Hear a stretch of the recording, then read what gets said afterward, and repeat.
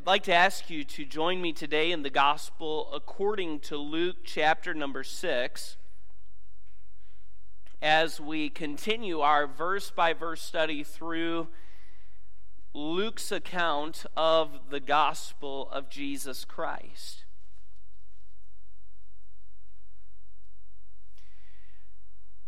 And we have been seeing over the last couple Sundays the transition of the Pharisees from investigating to antagonizing Jesus. Do you remember what event led to that transition?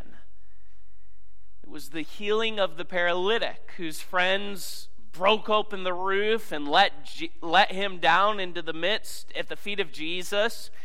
Before healing him physically, Jesus looked at him and said, "Son, your sins are forgiven." The Pharisees immediately began thinking in their heart, no one can forgive sins but God. And they thought that correctly, but they misidentified who Jesus is, because Jesus is not just a man. He's not just a prophet, a teacher who teaches us some good truths about how to live life. Jesus himself is God. And Jesus looked at them and said, "Why do you think that way in your heart? What's easier? To say your sins are forgiven, or arise and walk? But so that you'll know that the Son of Man has power on earth to forgive sins." He turned then to the paralytic and said, "I say unto thee, get up, take up your bed and walk." And he did. But now the Pharisees are constantly trying to antagonize Jesus. And Luke 6 opens with two more examples. Luke is following that theme. He gives us here two examples. It's clear that that's what he's doing, because he says in verse number 1, on this Sabbath day, and then he gives us in verse number 6, it came to pass on another Sabbath day. So he's not just going in line with what's happening as far as day by day what Jesus is doing. He's following this theme of the Pharisees and how they're antagonizing Jesus. In this passage, I want us to see these truths in a message entitled Pharisaical Fallacies. The Sabbath day is central to Judaism. But you know, don't you, that God established the Sabbath day even prior to giving the law?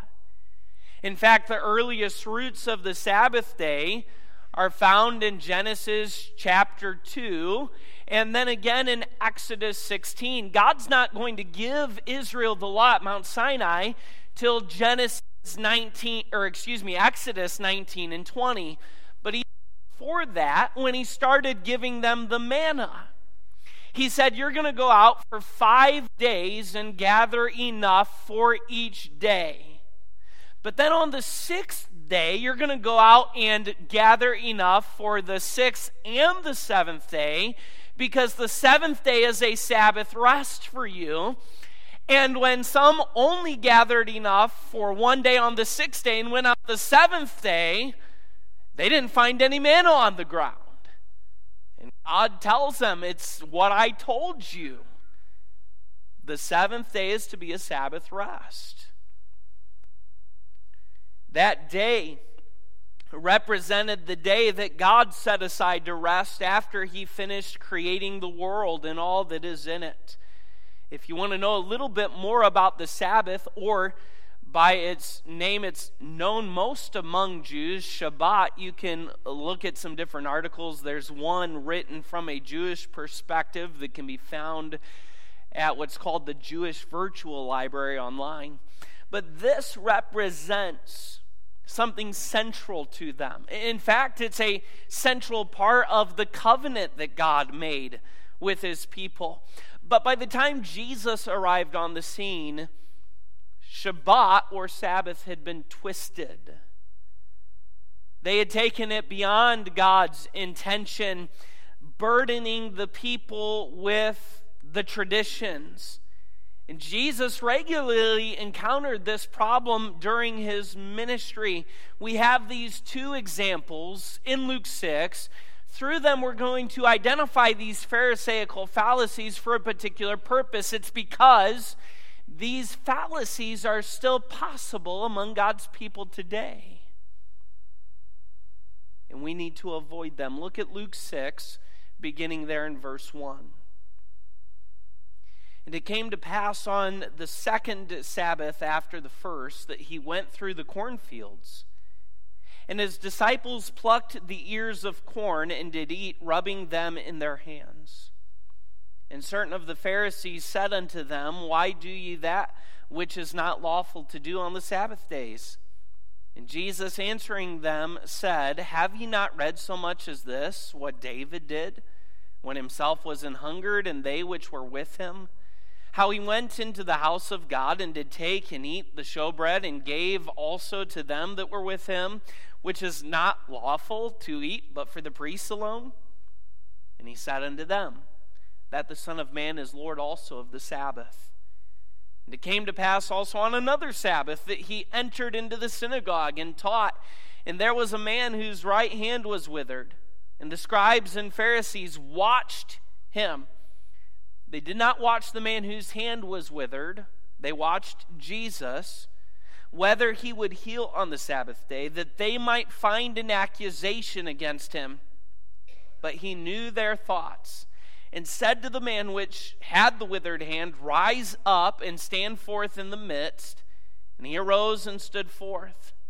Then said Jesus unto them, I will ask you one thing. Is it lawful on the Sabbath days to do good or to do evil, to save life or to destroy it? And looking round about upon them all, he said unto the man, Stretch forth thy hand. And he did so, and his hand was restored whole as the other. And they were filled with madness, and communed one with another what they might do to Jesus. And it came to pass in those days that he went out into a mountain to pray, and continued all night in prayer to God. Robert Coleman, an author, a preacher, wrote about where the Pharisees went wrong. He writes that the Pharisees had so much respect for the original set of scriptures and wanted to protect them so desperately that they started adding to them. Then, after a while, it not only seemed helpful to make additions, but absolutely essential. For instance, if God said we could not work on the Sabbath, then don't even pick grain to eat just to play it safe. Don't heal people because that might be a borderline case. These traditions and additions accumulated into hundreds over the years. Soon it became apparent that they were far from optional. These laws became every inch as important as the scriptural laws, and in some instances, more crucial. The Pharisees also saw their mission as creating new laws as the times changed. If they felt the scriptures contained no moral laws to control something modern, then they would manufacture a law and announce that it was binding on man and God. New situations could not be ignored, and if there were gaps in the scriptures, someone had to fill them. Jesus found it very difficult to appreciate anyone changing God's laws. For him, it was fine if the Pharisees wanted to fast twice a week. They could do it with pleasure. The flack came when they said, We instituted this new law, and God expects you to keep it. At this point, Jesus balked and told them to back off. That's what we see happening in Luke 6, 1 through 12. From this text, let's look at 3 Pharisaical fallacies. Areas where they messed up. Because these 3 are possible for you and me today. We need to avoid them in the church. Number 1, I'll show you this. They elevated standards above Scripture. They elevated standards above Scripture. In the first example, Luke tells us that Jesus and his disciples are walking on the Sabbath day, and some of the disciples reached into the field and began to pluck grains off the head of the plant, and they rubbed it in their hands. That was for the purpose of separating it from the chaff. They would throw the chaff away and then eat the heads of grain. Were they stealing? Was that the problem? No. Legally, they had the right to do this. Deuteronomy 23 and verse 5 said that the poor of the land could take grain out of the fields of those who had to feed themselves. If anyone was poor, Jesus and his disciples were as they traveled and ministered. So the Pharisees weren't concerned that Jesus and his disciples were stealing from someone else's field, and yet they took issue with this activity. Some scholars say it's possible that they identified as many as 4 separate problems with Jesus and his disciples in what they did.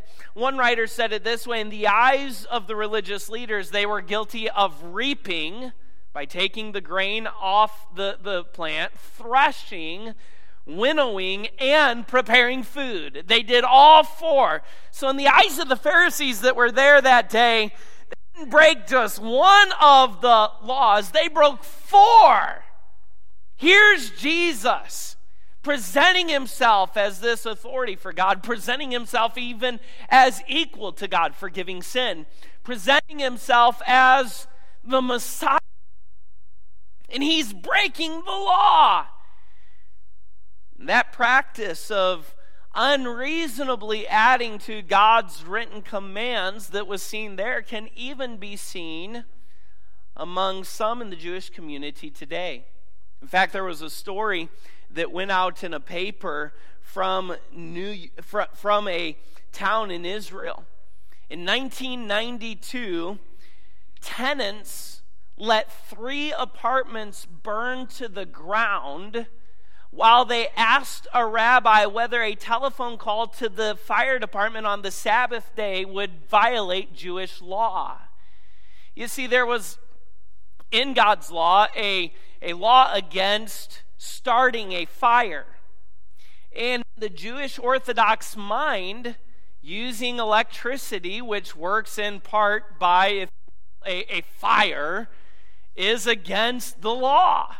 And so these tenants, this fire had started, and they weren't sure if it was okay on the Sabbath to call the fire department. So while they were waiting for the rabbi to give them an answer, the apartments burned to the ground. Now, in one sense, how zealous were they to do what was right? Let's not miss that in their minds. But yet, during Jesus' ministry, he said, all of this that you've added to what God actually said is wrong. You're burdening people. Jesus regularly identified this failure of the Pharisees by accusing them of hypocrisy inwardly. He said, you look good on the outside, but inward you're full of dead men's bones. You draw nigh to God with your lips, but your heart is far from God, Jesus would say. Jesus would say, you elevate your traditions, the small things, but you allow the people to break God's actual written commands and give them an excuse for it. So inwardly, they're full of hypocrisy. Externally, Jesus said, you're full of legalism. While you're propping yourself up as the symbol of righteousness, you're far from God, and yet you're placing grievous burdens on others that they can't even hold. And so Jesus would say, what's the result of all this? You think you're drawing near to God, helping bring people close to God, but actually you're driving people away from God. So the question is this behavior possible today? Not among Jews, but among us as believers in Christ. The New Testament epistles, regularly those penned by Paul, address these Pharisaical fallacies. They regularly showed up in the church then, and I submit they regularly show up in the church now. How? Through any presentation of Christ plus equals salvation. It's unfortunate that across our land and across the world, there are those who prop themselves up as followers of Christ, and yet, as they preach the word, they preach Christ plus equals salvation. Christ plus this work, Christ plus these works, and then you're saved. Friends, that is a lie from the devil. You say, Pastor, that's strong language. Paul in Galatians, as he dealt with this same problem, said, if we or even an angel from heaven preach any other gospel unto you, let him be anathema. What is that? Accursed. Let him be separated from God and doomed to hell, essentially. Let him be accursed. Paul would write, if any preaches grace plus works, then it's all of works and not of grace. What does that mean? Salvation is all of grace. For by grace are ye saved. He didn't say grace plus. For by grace are ye saved. It is all of Jesus Christ. How else does it happen? Through preachers, teachers, evangelists, or lay people who preach, teach, or declare standards like they are a Bible and expect everyone else to hold them. I do not have a God-given right, command to stand up in the pulpit and preach a standard to you like it is Scripture and tell you you need to abide by that just like I do. I don't have that right from God's Word. The Bible calls upon those of us who declare the Word of God to do just that. Declare the Word of God without adding anything, without subtracting anything. Line upon line, precept upon precept. And when I take line upon line, precept upon precept, and use it to preach my agenda or my particular viewpoint, then friends, I am stepping outside of what God has commanded and falling into one of the fallacies of the Pharisees. It happens through believers, listen carefully, separating from other believers over non-essentials. We don't have that right in the Word of God. God's Word gives us some pretty clear cues about when that is appropriate and when it's not. But when you and I take standards and use that as the basis for separating from other believers and not fellowshipping, then we have stepped beyond what God's Word tells us is right and true.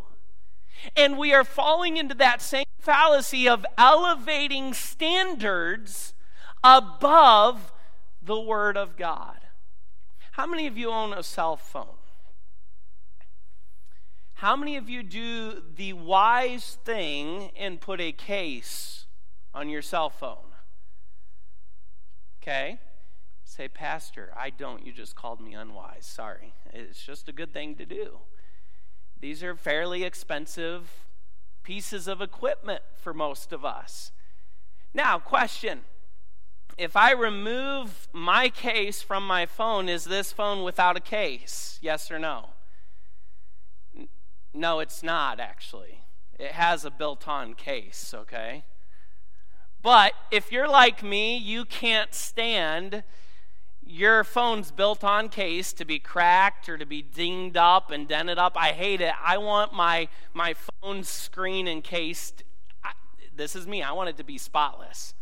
If I take my case off and my screen protector off, I want you to think it's a brand new phone. That's the way I like it, okay? But what is this for? The case. What's it for? Protection, extra protection, right? Can I tell you that is essentially what standards are for you and me? Standards are personal and have personal benefit for, if you will, an extra layer of protection to protect you or me from the world, the flesh, the devil. That's what standards are. But do you know what happens? Often we can be guilty of elevating this above this. Where is the real value? It's in this, isn't it? Not this. But you know what the Pharisees were doing? Here was God's word. Here's where the real value is. Here's where the absolute truth is. They were taking this and guilty of raising it even above this. Friends, it's unfortunate, but that often happens today. We are guilty often of doing the same thing. The value rests in the Scriptures, and we should never elevate standards above this. Standards, yes, are beneficial. They can be used as that protection, but they should not be valued above or even treated as equal to the Scripture.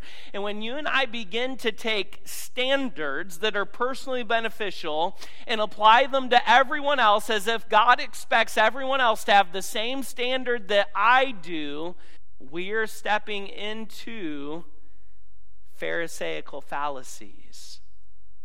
They were guilty of that. Jesus called them out on it. Number 2, I want you to see this. They elevated personal authority above God's authority. Now, this is really clear in the text as Jesus himself makes 2 astounding claims. Not astounding to us, but astounding to them, certainly. First, look, if you will, at verse number 5. Jesus said unto them that the Son of Man, stop right there. Jesus claimed for himself this title, the Son of Man. Why is this so important? It identified him with the king. Daniel prophesied in Daniel 7:13 and 14. Here's what the Bible says there as Daniel writes his prophecy.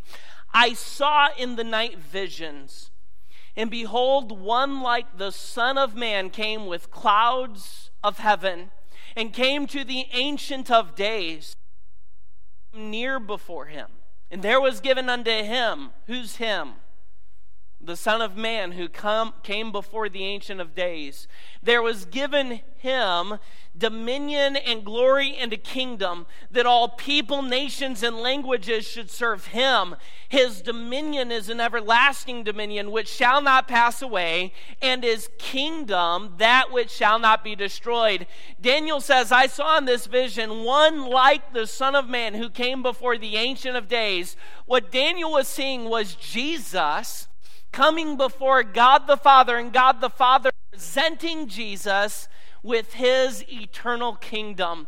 And Jesus, as he says, Son of Man, to them, which by the way was one of his favorite titles. Over 80 times this title is used in the Gospels, Matthew, Mark, Luke, John, referring to Jesus. They knew this to be a messianic prophecy. They knew this to be a title for the Messiah. They knew this to be a title for the everlasting King. They knew this to be a title for the greater Son of David. And Jesus was claiming it for himself, no less than the Messiah. But he went beyond that.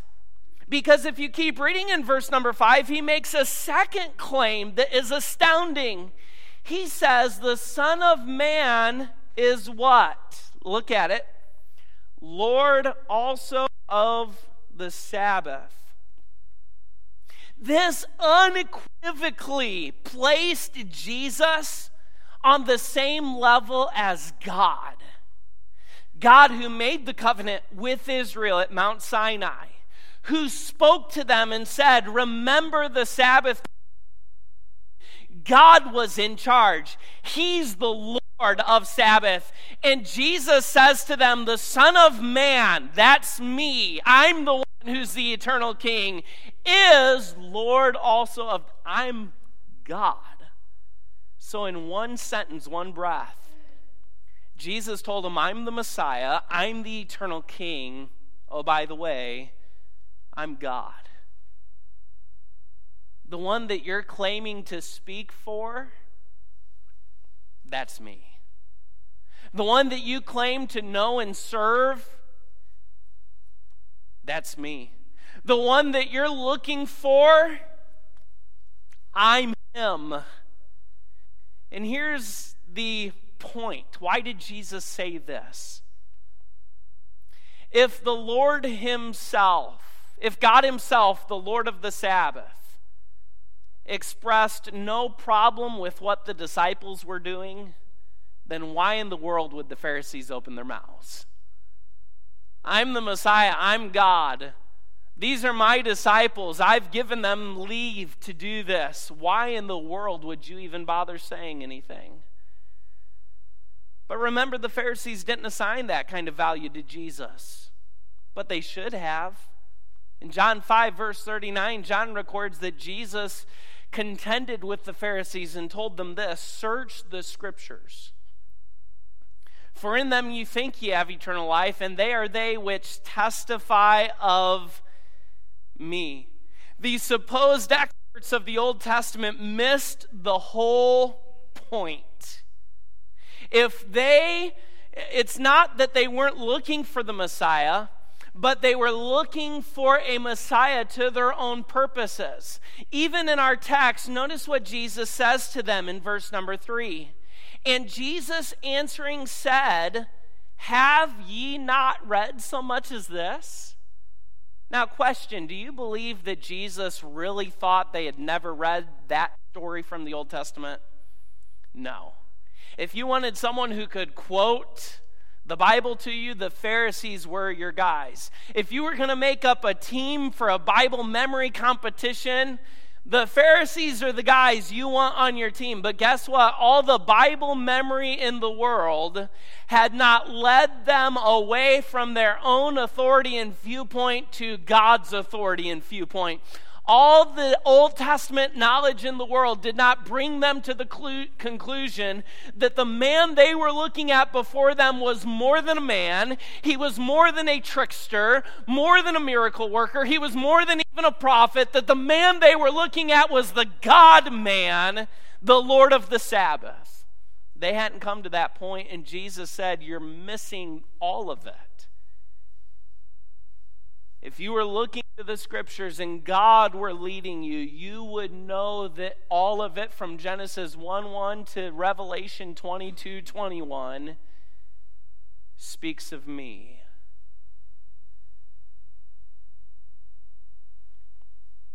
They had read the story Jesus referenced, but they failed to understand and apply it properly. And the same was true of their view of Jesus. They'd read the Old Testament prophecies, but failed to properly understand and apply them to Jesus. If they had done so, if they had done rightly, they would understand Jesus to be who he claimed to be.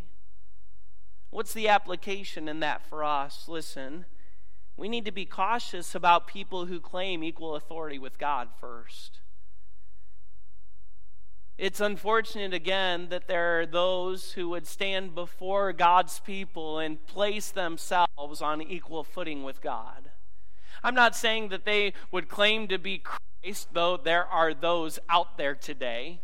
I'm not saying that they would claim to be the Messiah, though there are those out there today who do. I'm saying that they place themselves in a position where they are as much of an authority figure in the lives of others as God himself. And that's wrong. But we also need to be careful not to place our authority on the same level as God's authority. We need to be careful not to be that person. And then we need to be careful to ascribe to Jesus the level of authority he should hold. Friends, can I ask you just plainly this morning, does Jesus hold the level of authority in your life that he should? Does Jesus have as much value in your life as he should? Do you give Jesus as much honor in your life as you should, recognizing who he is? Does Jesus have as much control and say in your life as he should? Friends, I've often heard it said, God is my what? Co-pilot. You've heard. Is that really how it should be? He should be first. In all things, he should have the preeminence. He is above all, and that should be true in your life and mine. Let's be careful not to elevate personal authority above God's authority. And then number 3, I want you to see this. Not only did they elevate standards above Scripture, personal authority above God's authority, listen to this carefully. They elevated their heart for God above God's heart for people. They elevated their heart for God above God's heart for people. I don't want you to miss this. I believe that many of the Pharisees were well-intentioned. Do you believe Saul, who later was called Paul, do you believe he was well-intentioned before he came to Christ? Do you think he obeyed the law legitimately thinking that that was what he should do to please God? Do you think that when he persecuted Christ's followers, he really believed he was doing what God wanted him to do? Yes, he did. He said as much. As he would give his testimony, he would say, "For God I wreaked havoc in the church. For God I carried to prison those who claimed the name of Christ. For God I stood witness as they were tortured and killed. I did those things out of a heart for God." What about the Pharisees that antagonized Jesus? The heart is deceitful above all things and desperately wicked. Who can know it? I believe that many of them believed they were acting for God. Look how it plays out in the second half of our text on this other Sabbath day.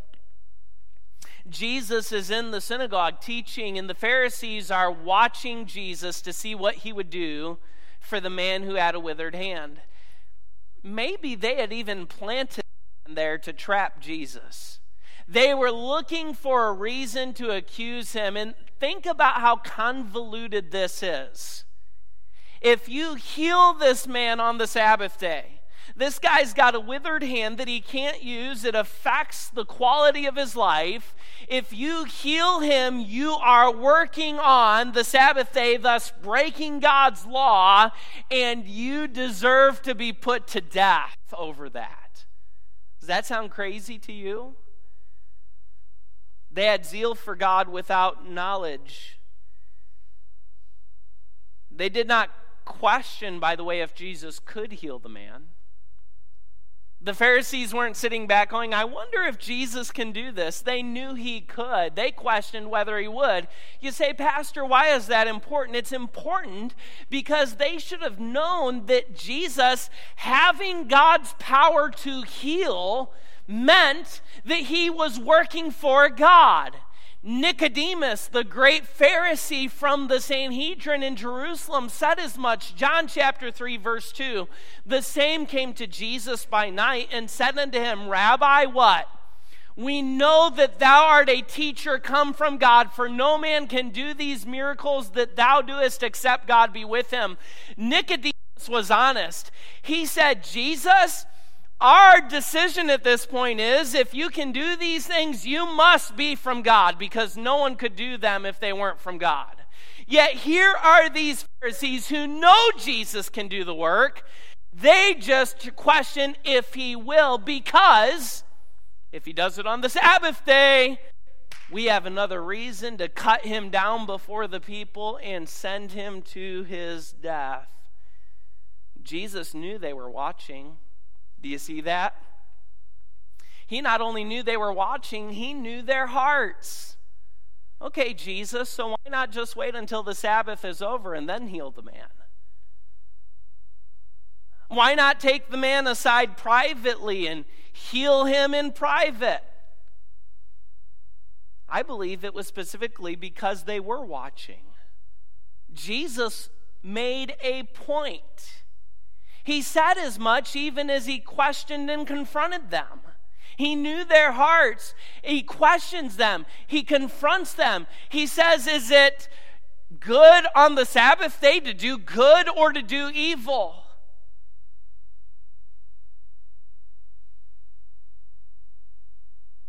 In confronting and questioning them, here's what Jesus said. You have a zeal for God, but it's wrongly applied. You're completely missing God's heart. They thought their activities demonstrated how strong their heart for God was, but Jesus told them you are completely missing God's heart for people. If you had known God's heart for people, you would have never concerned yourself with me healing this man on the Sabbath day. Can I ask you today, in your zeal for God, are you actually missing God's heart for people? Think about these Bible principles that Jesus demonstrated and taught himself. Do you remember when they came to the house of Levi after Jesus called Levi to follow him? Why are you eating with publicans and sinners? We saw in Luke's account how they questioned Jesus' associations, and Jesus said, hey, these are the sick. These are the ones who need me. I have come to call them to repentance. But in Matthew's account, Jesus said a little more. He would ask them again, have you ever read this? That God desires mercy more than sacrifice. Hosea chapter 6, verse 6, Jesus used and showed them God's heart is more for mercy than for sacrifice. You're concerned about your traditions, your religious rituals, and you're completely missing that God's heart is for people. Jesus would teach that loving others is more important than religious rituals. That comes from the Old Testament, Isaiah 58, 1 through 9. The psalmist in Psalm 51 wrote this, that the sacrifices of God are a broken spirit, that God will not despise a broken and a contrite heart.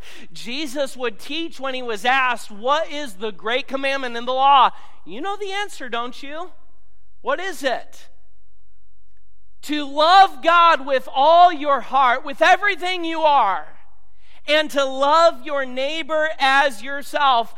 God's greatest desire for you and me is that we would love him above everything else and love others as he does. Jesus revealed to the Pharisees that in their zeal for God, they were withholding doing good that was in their power to do, and that was truly evil. You think you're doing God a service by watching me, hoping that I'll heal this man so you can condemn me for breaking the law, and what you're doing is withholding good, and that is the true evil. In your heart for God, you've completely missed God's heart for people. Friends, listen carefully. If we truly have hearts for God, then we will have his heart for people. And that heart will show in love for people, doing good for them that is in our power to do, and drawing others by love to Jesus Christ.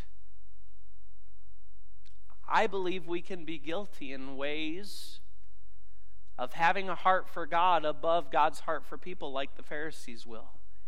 Have you ever seen someone who hears a story about someone who needs Christ? And they hear about the mess, the brokenness of their lives.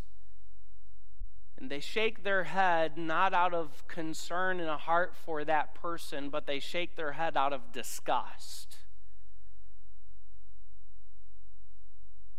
What is that? Perhaps having a heart for God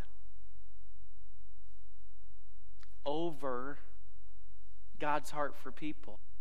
And in reality, when we do that, we don't really have a heart for God the way that God wants us to. Those kind of stories, those kinds of accounts, the people that we rub shoulders with, that we can see the brokenness, we can see the mess of their lives.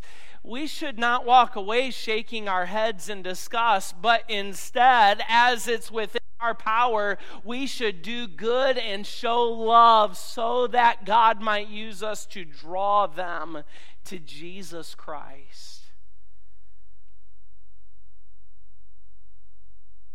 By the way, if you're without Christ, can I say that God's heart for you is clear?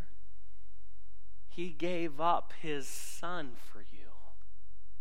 He wants you to come to him that he might be your Father and make you his child through simple belief in Jesus as your Savior.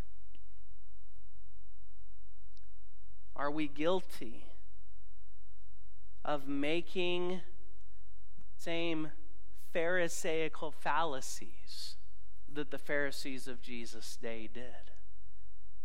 Let's be careful not to elevate standards above Scripture. Be careful not to elevate personal authority above God's authority. And be careful not to elevate a heart for God above God's heart for people, which in turn, as it comes out, is not really a heart for God after all.